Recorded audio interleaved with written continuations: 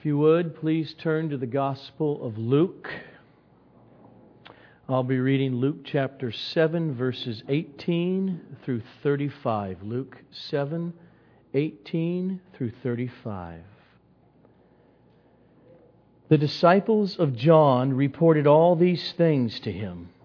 And John, calling two of his disciples to him, sent them to the Lord, saying, "Are you the one who is to come?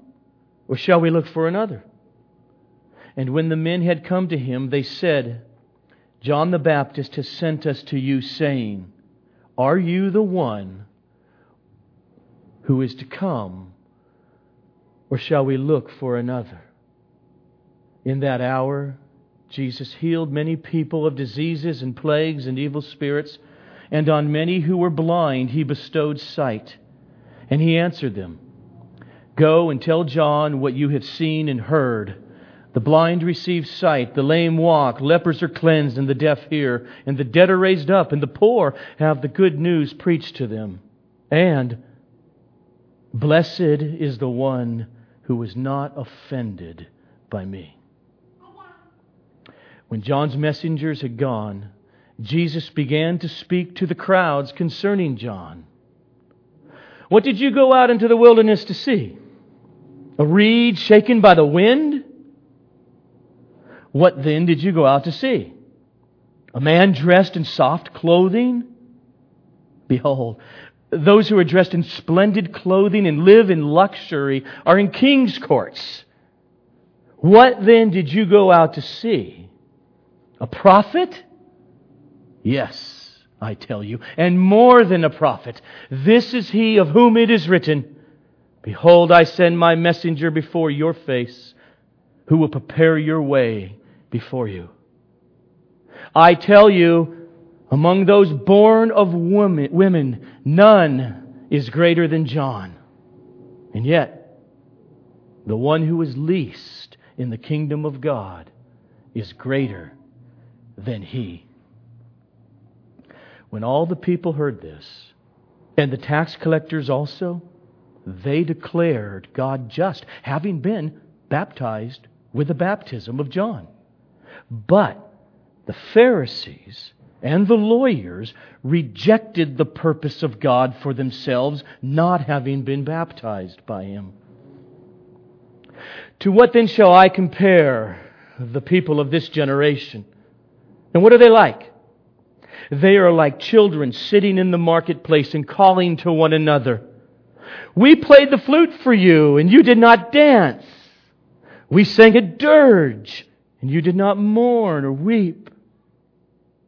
For John the Baptist has come, eating no bread and drinking no wine, and you say, 'He has a demon.'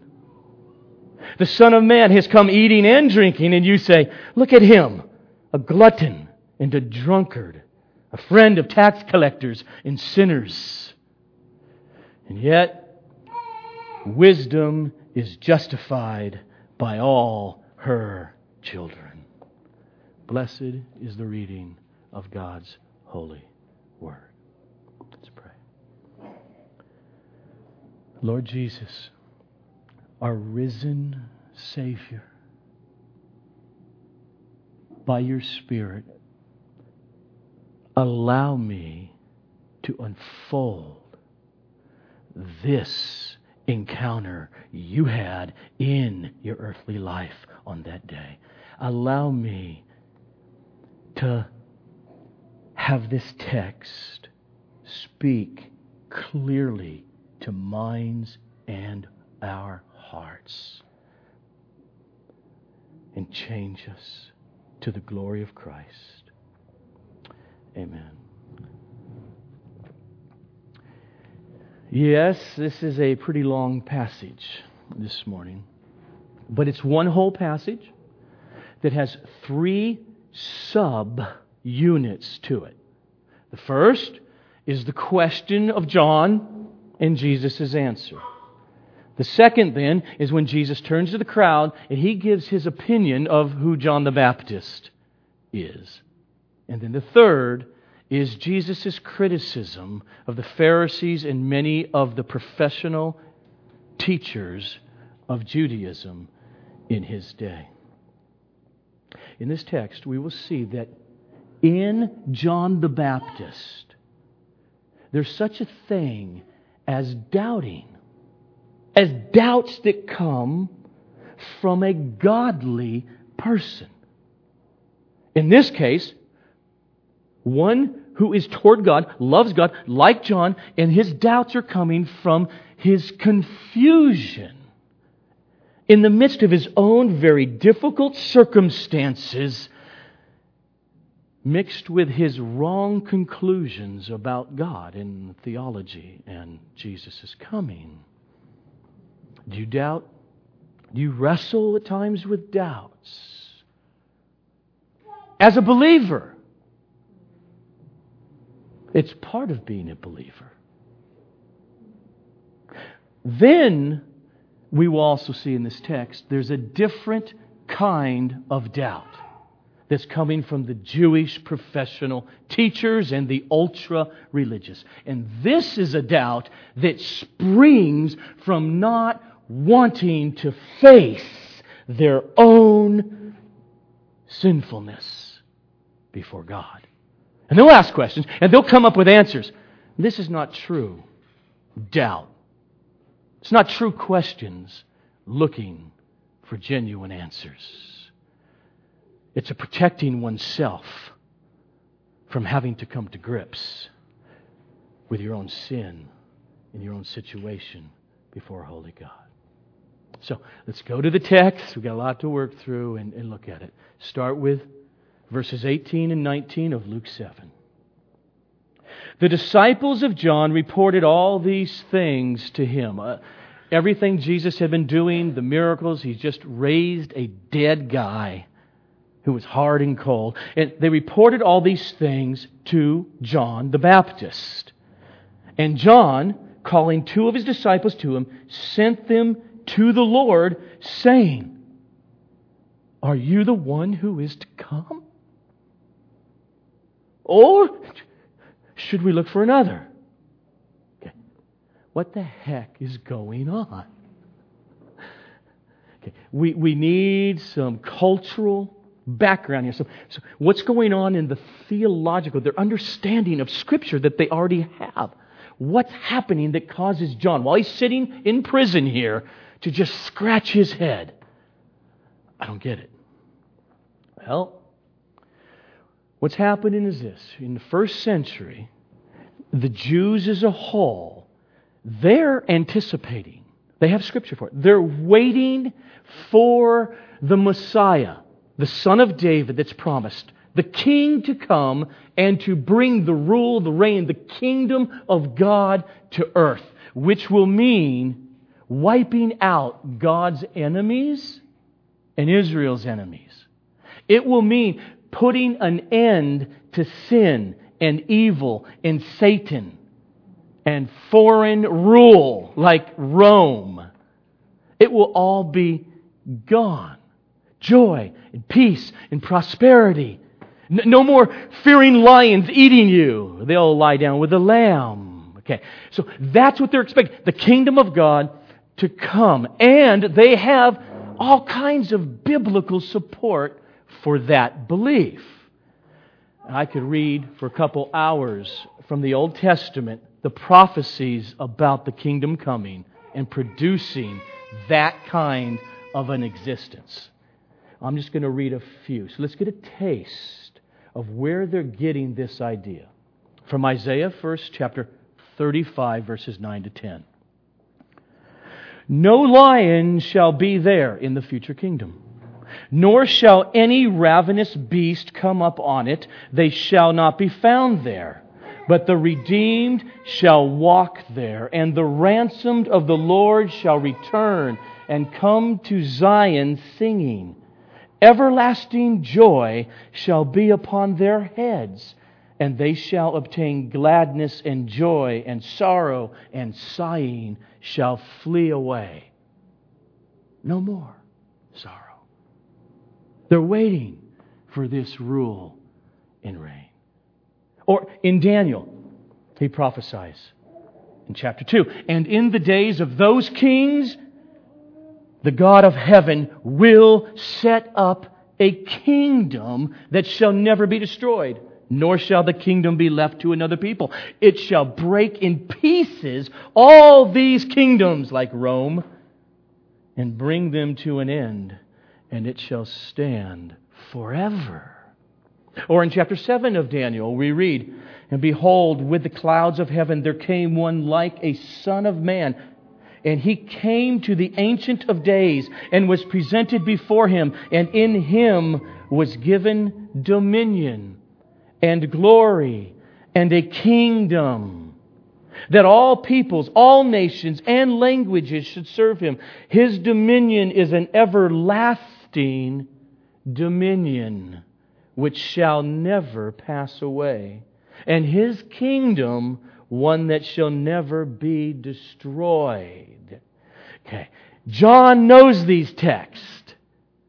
All these first century Jews know these texts. Kingdom is going to come and wipe everything out.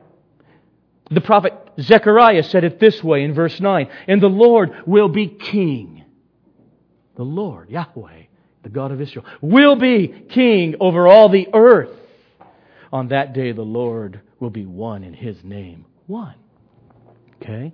Now, if you remember months back, at the beginning of Luke records the prophecy of John the Baptist's dad. Here's a portion of it when he prophesied. "And God has raised up a horn of salvation," not referring to His son John, but the one who's to come after Him, Jesus. "He has raised up a horn of salvation for us in the house of His servant David, as He spoke by the mouth of the holy prophets from of old, that we should be saved from our enemies and from the hand of all who hate us." He's coming, the King, to bring the kingdom. Then John the Baptist grows up, and he starts preaching in the wilderness down by the Jordan River, saying, "Repent, because the kingdom," prophesied about, we just heard about, the kingdom of God is at hand. It's coming. Saying, "I baptize you with water for repentance, but there's one coming after me whose sandals I am not worthy to untie. He, when He comes, shall baptize you with the Holy Spirit and with fire. His winnowing fork is in His hand, and He will clear His threshing floor, and He will gather His wheat into the barn. But the chaff He will burn with unquenchable fire." Jesus shows up, and at the beginning of His ministry, He says, the time that we just read about is fulfilled, and the kingdom of God is at hand. Repent, therefore, and believe in the good news. So, Jesus is coming, and He's saying, yes, the kingdom, the rule, the reign of God prophesied about in the Old Testament, it has arrived with me coming. This is how He'll say it later in Luke chapter 11. "If it is by the finger of God that I, Jesus, cast out demons, then know this, the kingdom of God has come upon you." Okay, now I'm going to just add a little bit more. We'll get back to John in a minute. Here's the thing about Jesus' coming. There was a mystery to it. New Testament calls it a mystery, a secret. This is how Jesus said it in Mark 4. "To you has been given the secret or the mystery of the kingdom of God." He's speaking to His 12 apostles. "But for the rest outside, everything I give to them is in parables." Now here's the kicker. The secret or the mysterious thing about Jesus' coming and bringing the kingdom is this: that these future prophecies that God had His prophets tell about, a new heavens and a new earth, no more evil, no more tears, no more sin, no more death, God sitting on the throne in King David's son, reigning. The secret is that before all of that final consummation promised, the King comes the first time, fulfilling a prophecy they did not take into account. Isaiah chapter 53. That the Messiah comes in two comings. Three. In two comings. A first coming in order to suffer and to die as the substitutionary sacrifice upon which God Himself would pour out His justice in wrath upon Jesus. And then He'd be raised from the dead. And then a period of time will go by where that message is preached, and people will be coming into the spiritual rule and reign of God. But then there's a time that's still future where this same man, born and walking the Sea of Galilee and preaching in the hill country that we're reading about, and was raised from the dead one day, He will come back again. And He will bring in the fulfillment of all these end-time prophecies. Okay. They did not have this theological chart worked out that way. They saw one coming. They read the prophets, and the Messiah, the Son of David, the King will come, bringing in the kingdom, the rule, the reign of God. But the truth is, the way God has always planned it, is that that kingdom will be coming in two stages. Stage one is the suffering servant to die and to rise.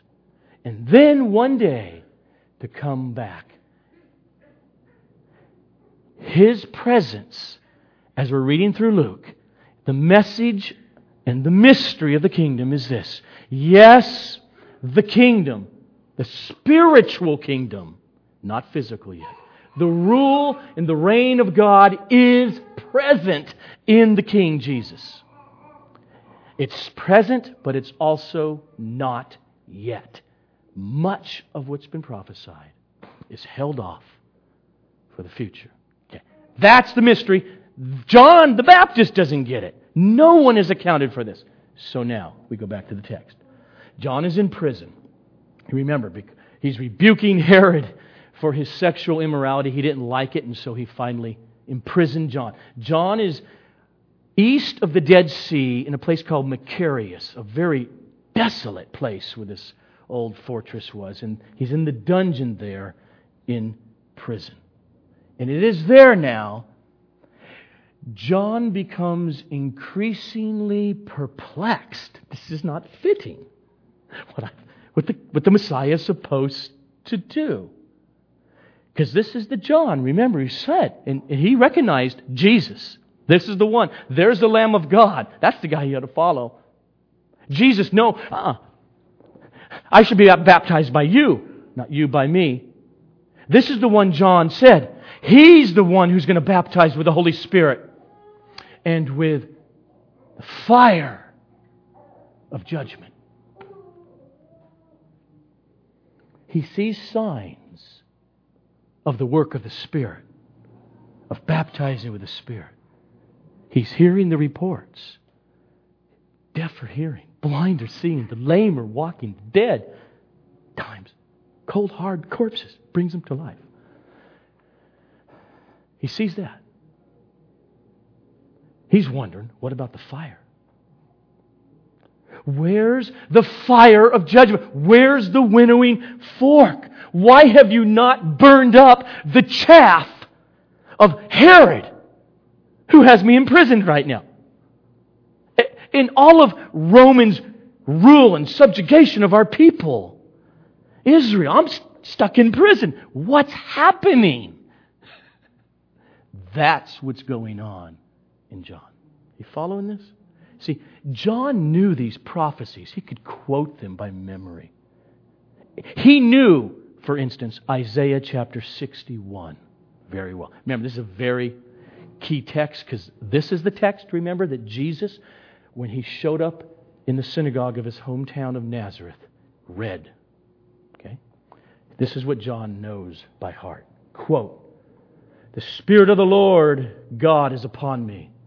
This is a prophecy about the Messiah, what He would say.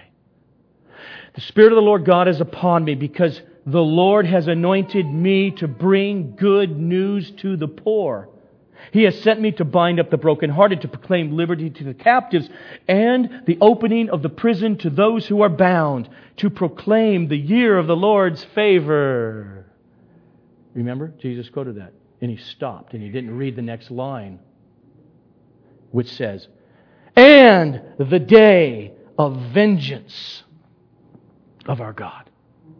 Okay. John knows that. The Messiah comes, He brings all these good things, and He brings judgment, and He wipes out His enemies and the enemies of Israel. And so He's in prison. What's going on?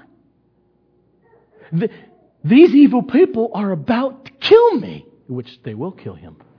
Cut His head off. And not only that, they go on partying and drinking as if everything is just fine. Aren't you going to help me, Jesus?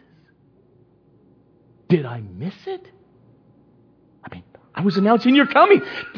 Somehow did I miss it? I'm not getting it. Are you the Messiah or not? Well, He can't go. So He sends two of His disciples. And so we pick up in verse 20 to 23. And when the men, John's disciples, had come to Jesus, they said, John the Baptist has sent us to you, saying, are you the one who is to come? Or shall we look for another? In that hour, Jesus healed many people of diseases and plagues and evil spirits. And on many who were blind, He bestowed sight. And He answered John's disciples, go and tell John what you have seen and heard. The blind receive their sight, the lame walk, lepers are cleansed, and the deaf hear, and the dead are raised up. And the poor have good news preached to them. That's Isaiah 61. And blessed is the one who is not offended by me. Okay, so Jesus' answer is, watch and listen. And go tell John. And what He says to him, you see it? When He starts saying, the blind receive their sight, and the deaf hear, and the good news is preached. These got to understand, they're very biblically oriented, very oral culture. They got these scriptures in their minds and in their hearts. Jesus, in all that He said there, was alluding to prophecies from Isaiah.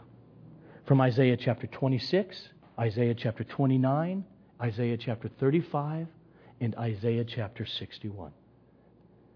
Chapter 61 verses 1 to 2 is the one I just read, where it talks about He'll come and proclaim good news to the poor. And Jesus says, I'm proclaiming good news to the poor. And Jesus says, go tell John this. But He doesn't give any explanation of why He's not bringing in the other part of that same prophecy, the vengeance and the judgment of God against His enemies. Then, at the end, in verse 23, Jesus, telling John's two disciples, gives this loving, radical warning to John and to everybody. And blessed, I mean, it's really good for the one who is not offended by me. That's a call to faith that Jesus centers on Himself. Not offended by me. He says, anyone who is not offended, doesn't trip up on me and the reality of who I am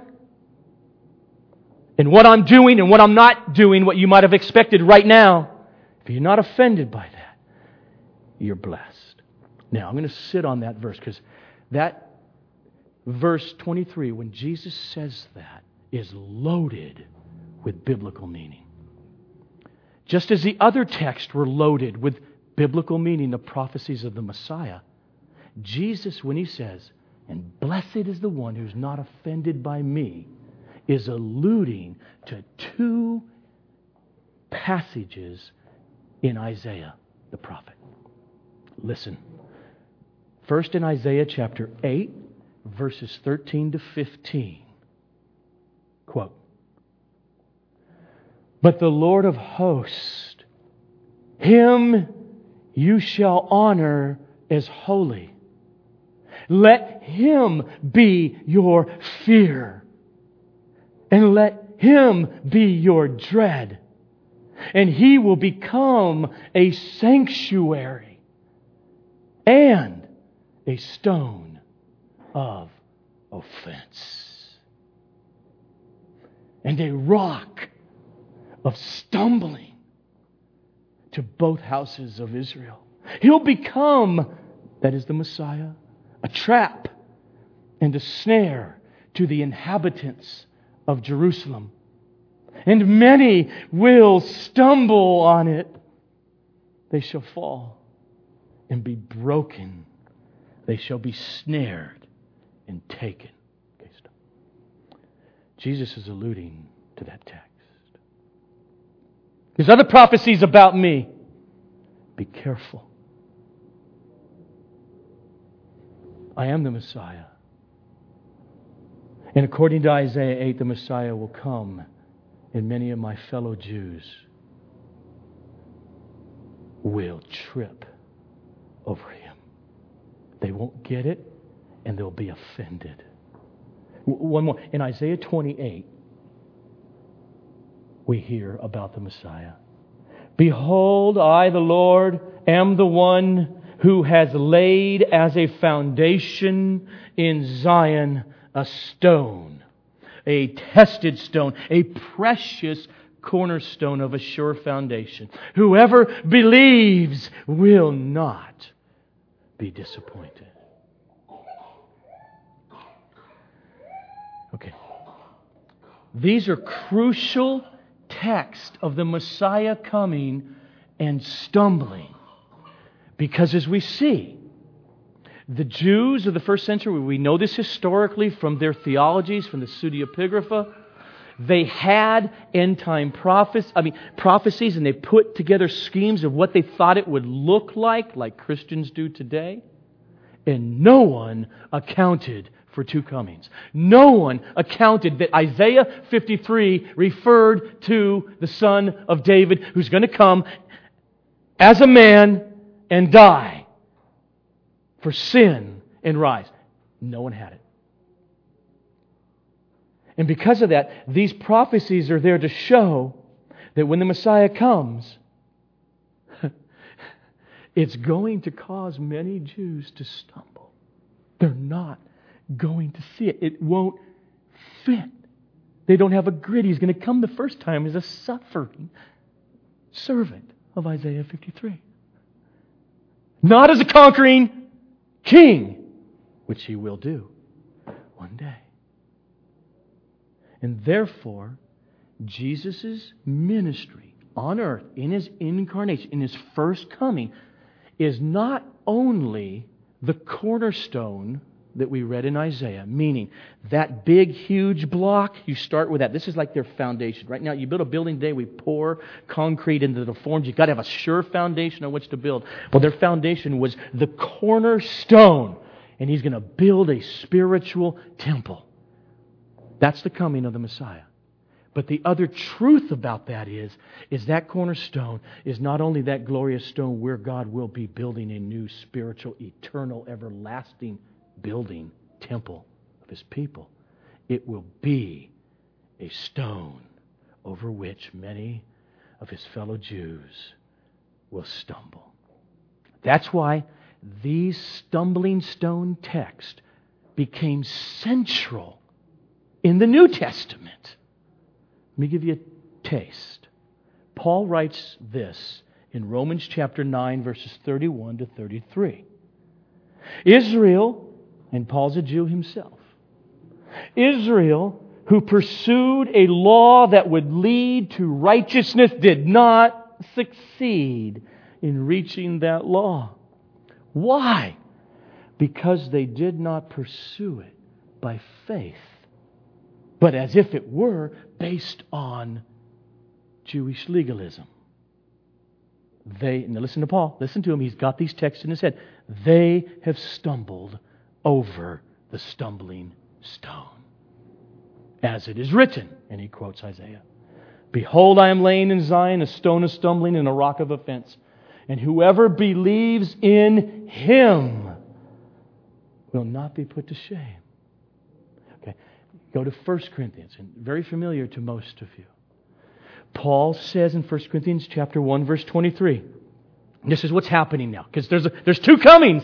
There's the first coming, and since the first coming, for however long it lasts, 100 years or 300, or it's been 2,000 years so far, this is what we do. The church. We preach Christ. That's the Messiah, Greek word for Messiah. We preach the Christ, the Messiah, not conquering hero, but crucified. A disgusting, legal execution by the Roman state. That's our message. That's what Paul says. We preach Christ crucified. Now listen to him. It's in his head. And that message is a stumbling block to Jews. Another Jew, the Apostle Peter, when he's writing later in his first epistle, says this in chapter 2, verses 4 to 8. And is this you? Because he's talking to Christians. Think about this. Is this you? He says, as you come to Him, Christ the Messiah, a living stone, rejected by men, but in the sight of God He's chosen and precious. You yourselves, like living stones, are being built up as a spiritual house to be a holy priesthood, to offer spiritual sacrifices acceptable to God through Jesus Christ. Because it stands in the Old Testament Scriptures. Quote, Behold, I am laying in Zion a stone, a cornerstone chosen and precious, and whoever believes in Him will not be put to shame. And Peter goes on. And so, the honor of that is for you who believe in Jesus. But for those who do not believe, the stone that the builders rejected has become the cornerstone. And now he quotes Isaiah 8, and he's become a stone of stumbling and a rock of offense. Okay, all right, back to our text. Guys, go tell John, I know it's mysterious now, and it's hard for him to get now. But tell him, blessed is the person who does not get offended at me. In other words, tell him, John, you and everybody who doesn't stumble over or trip over me. In other words, you don't get offended at the way I have chosen to do salvation. You're not offended over the reality of the depth of human sin. And God choosing to become a man in order to bear the wrath of God against everyone who would believe in that cornerstone. Don't be offended, John, or any of us in any age. Don't be offended that there, in reality, are two comings, not just one. Let's pick up verse 24 to 27. And when John's messengers had gone, Jesus began to speak to the crowds concerning John. What did you go out into the wilderness to see? A reed shaken by the wind? No, of course not. Well, then what did you go out to see? A man dressed in splendid clothing? And who lives in luxury? Of course not. Those who are dressed in those fine, splendid clothes and live in luxury are in king's courts. Well, then what did you go out to see? A prophet? Yes, and more than a prophet. John the Baptist is the one spoken of from the prophet Malachi, chapter 3, verse 1. Behold, I send my messenger before your face, who will prepare your way before you. So, Jesus is clear. The Messiah says, yes, you didn't go out there into the wilderness, those of you who got baptized, just to see plant life, like a reed. You didn't go out there to hear some preacher who's preaching for money so he can be dressed in really nice clothes. Nope. You saw a crazy-looking guy who is a prophet, dressed in prophet's clothes. Not only that, he's more than a prophet. Because this John was written about 430 years before he was born in Malachi 3:1. He has been ordained from the foundation of the world, Jesus is saying, to be that person who announces, this is stunning, Jesus is saying, my coming. The Messiah is coming. The coming of the kingdom. And then Jesus makes this stunning comment in verse 28. I tell you, among those born of women, none is greater than John. And yet, the one who is least in the kingdom of God is greater than he is. Okay, so what's going on? Okay, got to get it. The whole, what we would call the Old Testament or pre-Christ era, that whole Old Testament in the Scriptures have been leading up to the inauguration of the kingdom of God, the coming of the King. And John the Baptist had a role as what? The one who goes before and announces the coming. Okay?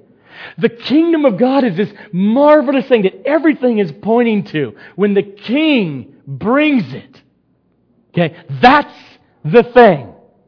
John's role is to come before it and to announce it. He's not the thing. Okay. State of the Union address, right? Okay. Finally, they shut the doors. The guy comes in. Mr. Speaker, the President of the United States of America. Okay. He's not the thing. He's announcing the entry of the President to speak before the joint Congress. So John had the role to announce this great thing.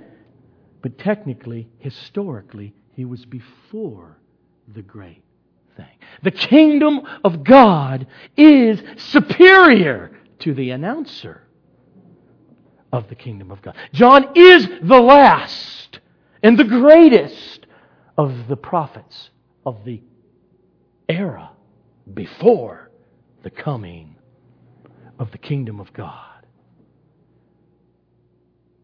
Sacrificial, substitutionary death of the King and the resurrection, and then the outpouring of the Holy Spirit, where the kingdom has been present ever since, and people have been fleeing into it for salvation ever since.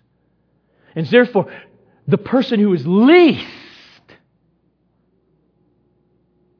in the kingdom, post-cross and resurrection, is in a much better experience historically than John the Baptist. Don't get it wrong. In the end, see, John the Baptist and Abraham and David and Isaiah and Jeremiah, they're all in the kingdom, okay? He's talking about in redemptive historical timeline. He's the greatest in that era.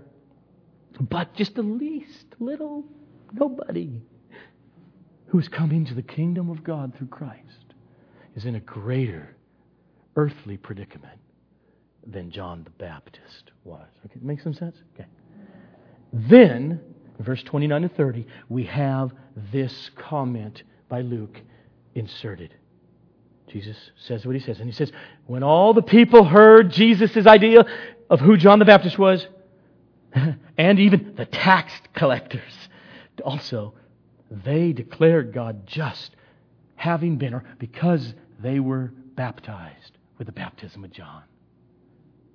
But the Pharisees and the lawyers rejected the purpose of God for themselves by not having been baptized by John. Okay? He says, look, the crowds, your everyday people, and then even those people who were just outside the bounds, within Judea, tax collectors, prostitutes, as the so-called ultra-religious Pharisees, we wouldn't even touch them.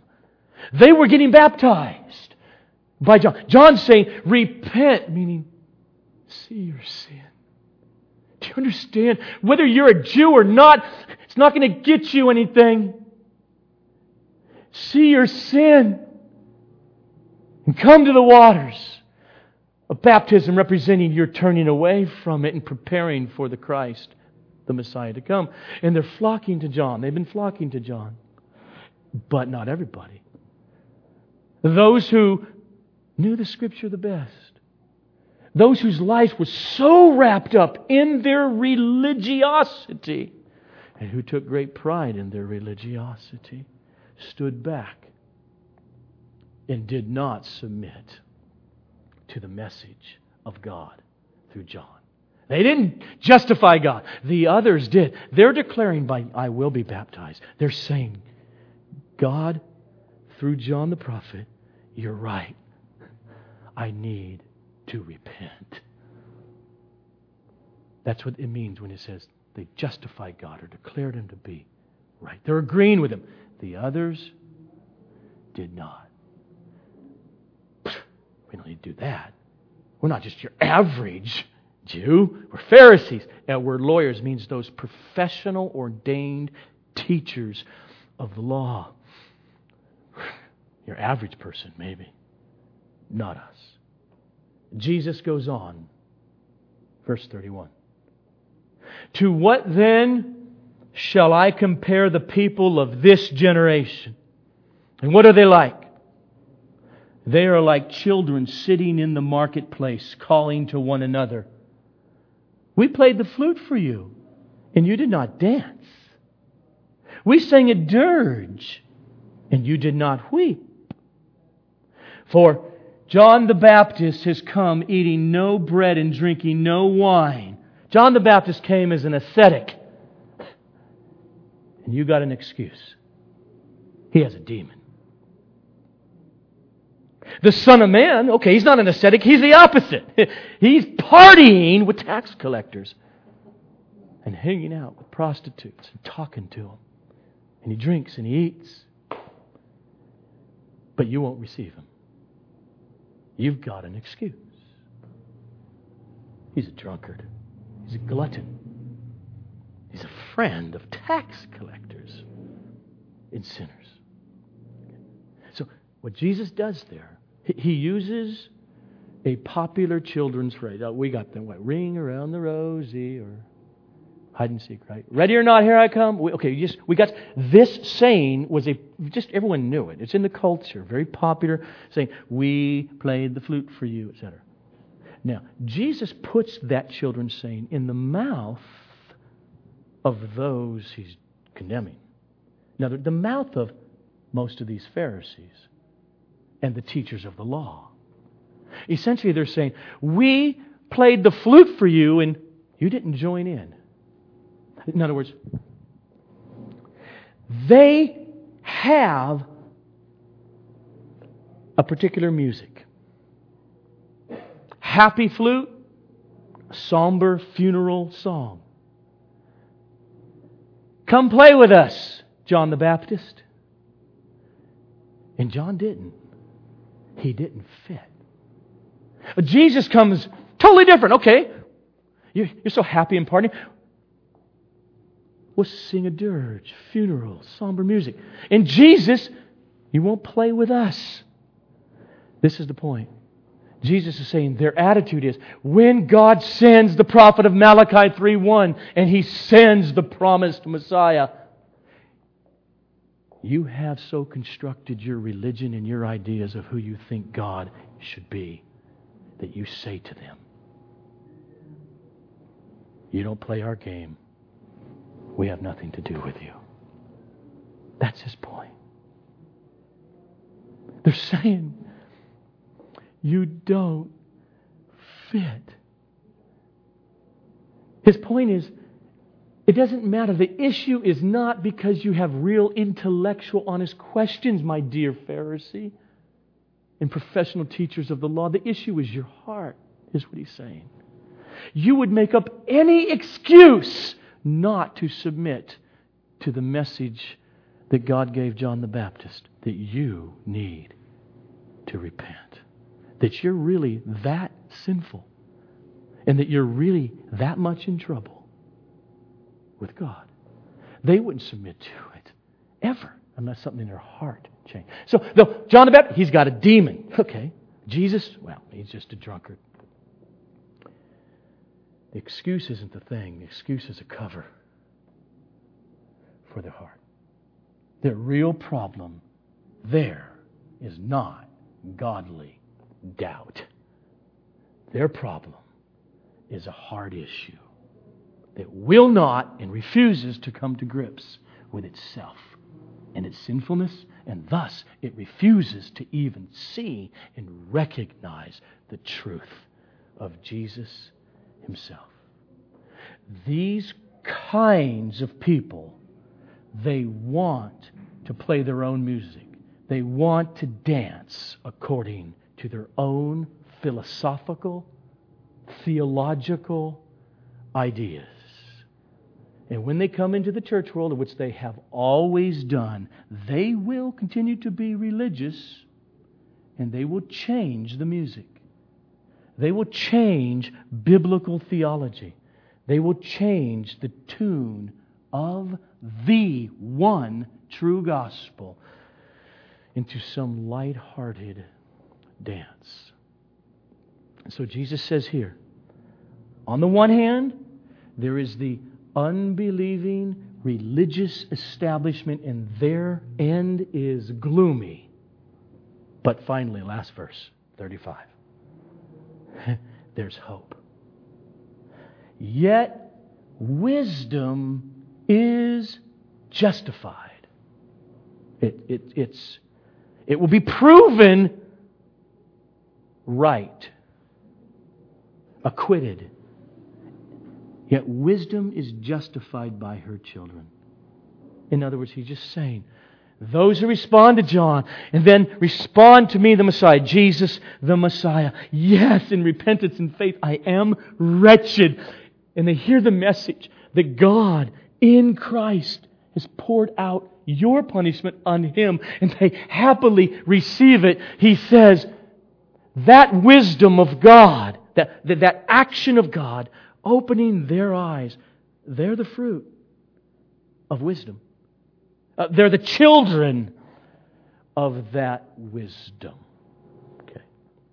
Now, what I'm going to do before I close here is re-say it all, because I know it's a long passage. I'm going to just take what we've just seen in this one long passage and condense it into a short, getting at the point, paraphrase of what we've seen.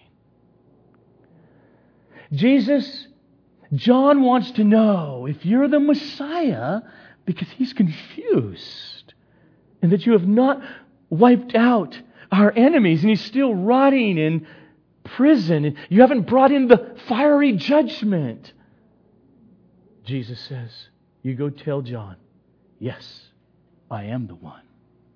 But John, you and all of my fellow Jews in the first century have not read the Bible correctly. You have not read it close enough to see that I must come as the suffering servant the first time, as Isaiah the prophet in chapter 53 said. Then, down the road, I'll come back again and bring in the fulfillment of all those other prophecies. But John, hang in there. Trust me, and you will be really happy that you did not trip up over these truths. Now, the rest of you, John was the greatest and the last prophet of the old era because he announced me, the King, and the dawning of the kingdom of God invading this world secretly. This kingdom is so great that a little housewife who's in the kingdom because of her faith in Jesus is in a much better position than the great John the Baptist himself.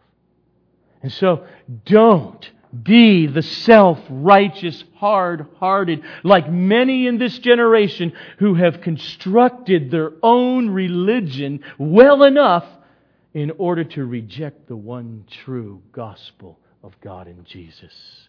But be children of the wisdom that sees and believes the truth. And so,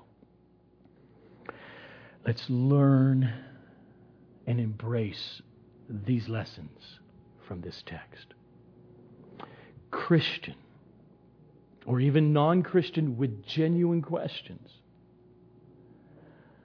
there are doubts that one could have that are the life experience of a heart of faith. But the other lesson is this. There's another kind of doubt that springs from the core of a sinful disposition that wants to remain blinded in order that it continue in its sinful lifestyle in ways. Deep down it knows, if I bring myself to come to grips with the truth, I might have to change my sexual lifestyle. The way I deal with money, the way I deal with people in my time. And so it fools itself, calling it doubt, like the Pharisees.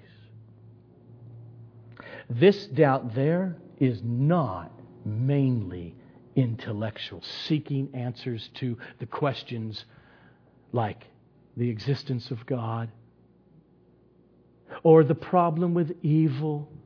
Yeah, I mean, these are great, great questions, and every Christian ought to constantly ask them and come to biblical answers. But there's a type of doubt that is not a sincere doubt, and they're not sincere questions. It's trying to protect oneself. Well, I just can't believe that God would create a world in which there would be actual judgment against sinners called hell.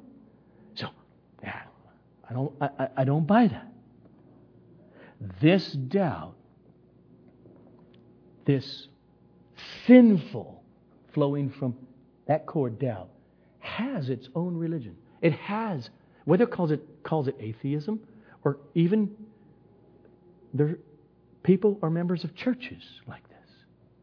It has its own world view that John the Baptist and Jesus don't fit into. I mean, they'll still use those names. Of course we believe in Jesus. But it has its worldview that true Christianity, the clean, pure gospel laid out in this book, it really doesn't fit. And so they say, we have our worldview. And we play the flute. that doesn't dance with what we think. We sing a dirge, that doesn't work. No way, can't be true. John has a demon, and Jesus is a stinking drunk who hangs with sinners. Or let me just, in today's form, it would go something like the conversation I watched that Bill O'Reilly had with Franklin Graham, Billy Graham's son. Bill O'Reilly is a Christian, he's a Roman Catholic. But his question, it wasn't really a question, but it went something like this. Franklin, come on. You teach that an innocent 18-year-old young woman who was murdered in a Nazi death camp will be judged by God for her sin and be condemned just because she did not embrace Jesus Christ as her Savior? Well, his whole point was, I can't buy that. I play the flute. And that idea of a Savior, it doesn't play my game. Our text warns against that kind of doubt. That doubt that does not seek real answers to genuine questions. And finally, our passage does not condemn the doubt of John the Baptist or of you. If it's this genuine doubt that's asking genuine questions and struggles to come to grips with what the Scripture seems to say. I mean, you ought to, I actually believe that God became a human being. I mean, a genuine human being. One person, two distinct natures, and He did it in order to die that brutal death where God Himself would pour out the penalty against sin for all who would believe. And then He came up out of the grave, and those who testified to that's actually true. That is bizarre on one level. And it's the essence of Christianity in another. So when you wrestle with that, and you come to grips, yes again, I do! And you come prayerfully. It is amazing the work of the Spirit. You doubt sometimes, Christian. You think, gosh, is God really that holy? Is there really a hell? Is sin really that grievous? Indeed, you struggle with that? Good. Do it. Struggle away in front of the Scripture and prayerfully and want answers. Deep answers to hard questions. The way the Apostle Peter tells us is, believer, as you struggle through these issues in life, do it desiring the pure milk of the Word, that by it you may grow up into salvation. Let's pray.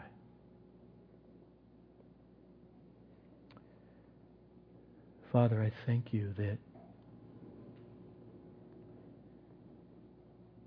You have sent the Messiah, the suffering servant of Isaiah 53, in order to turn away Your just wrath against all who trust You. And I thank You that, Lord Jesus, You have purchased all of our salvation. You have purchased the pouring out, the sending of God, the Holy Spirit, to break our hard hearts, to put down our defenses, and to see it's true that You have given an absolutely free gift of eternal, everlasting forgiveness of our sins by paying for it Yourself, and that there's nothing we could do or add or earn from You, but we can just receive. Oh, may that happen now. May we continue to swim in that river of the grace of the gospel, to the glory of your name, Jesus, to the glory of your Father and our Father.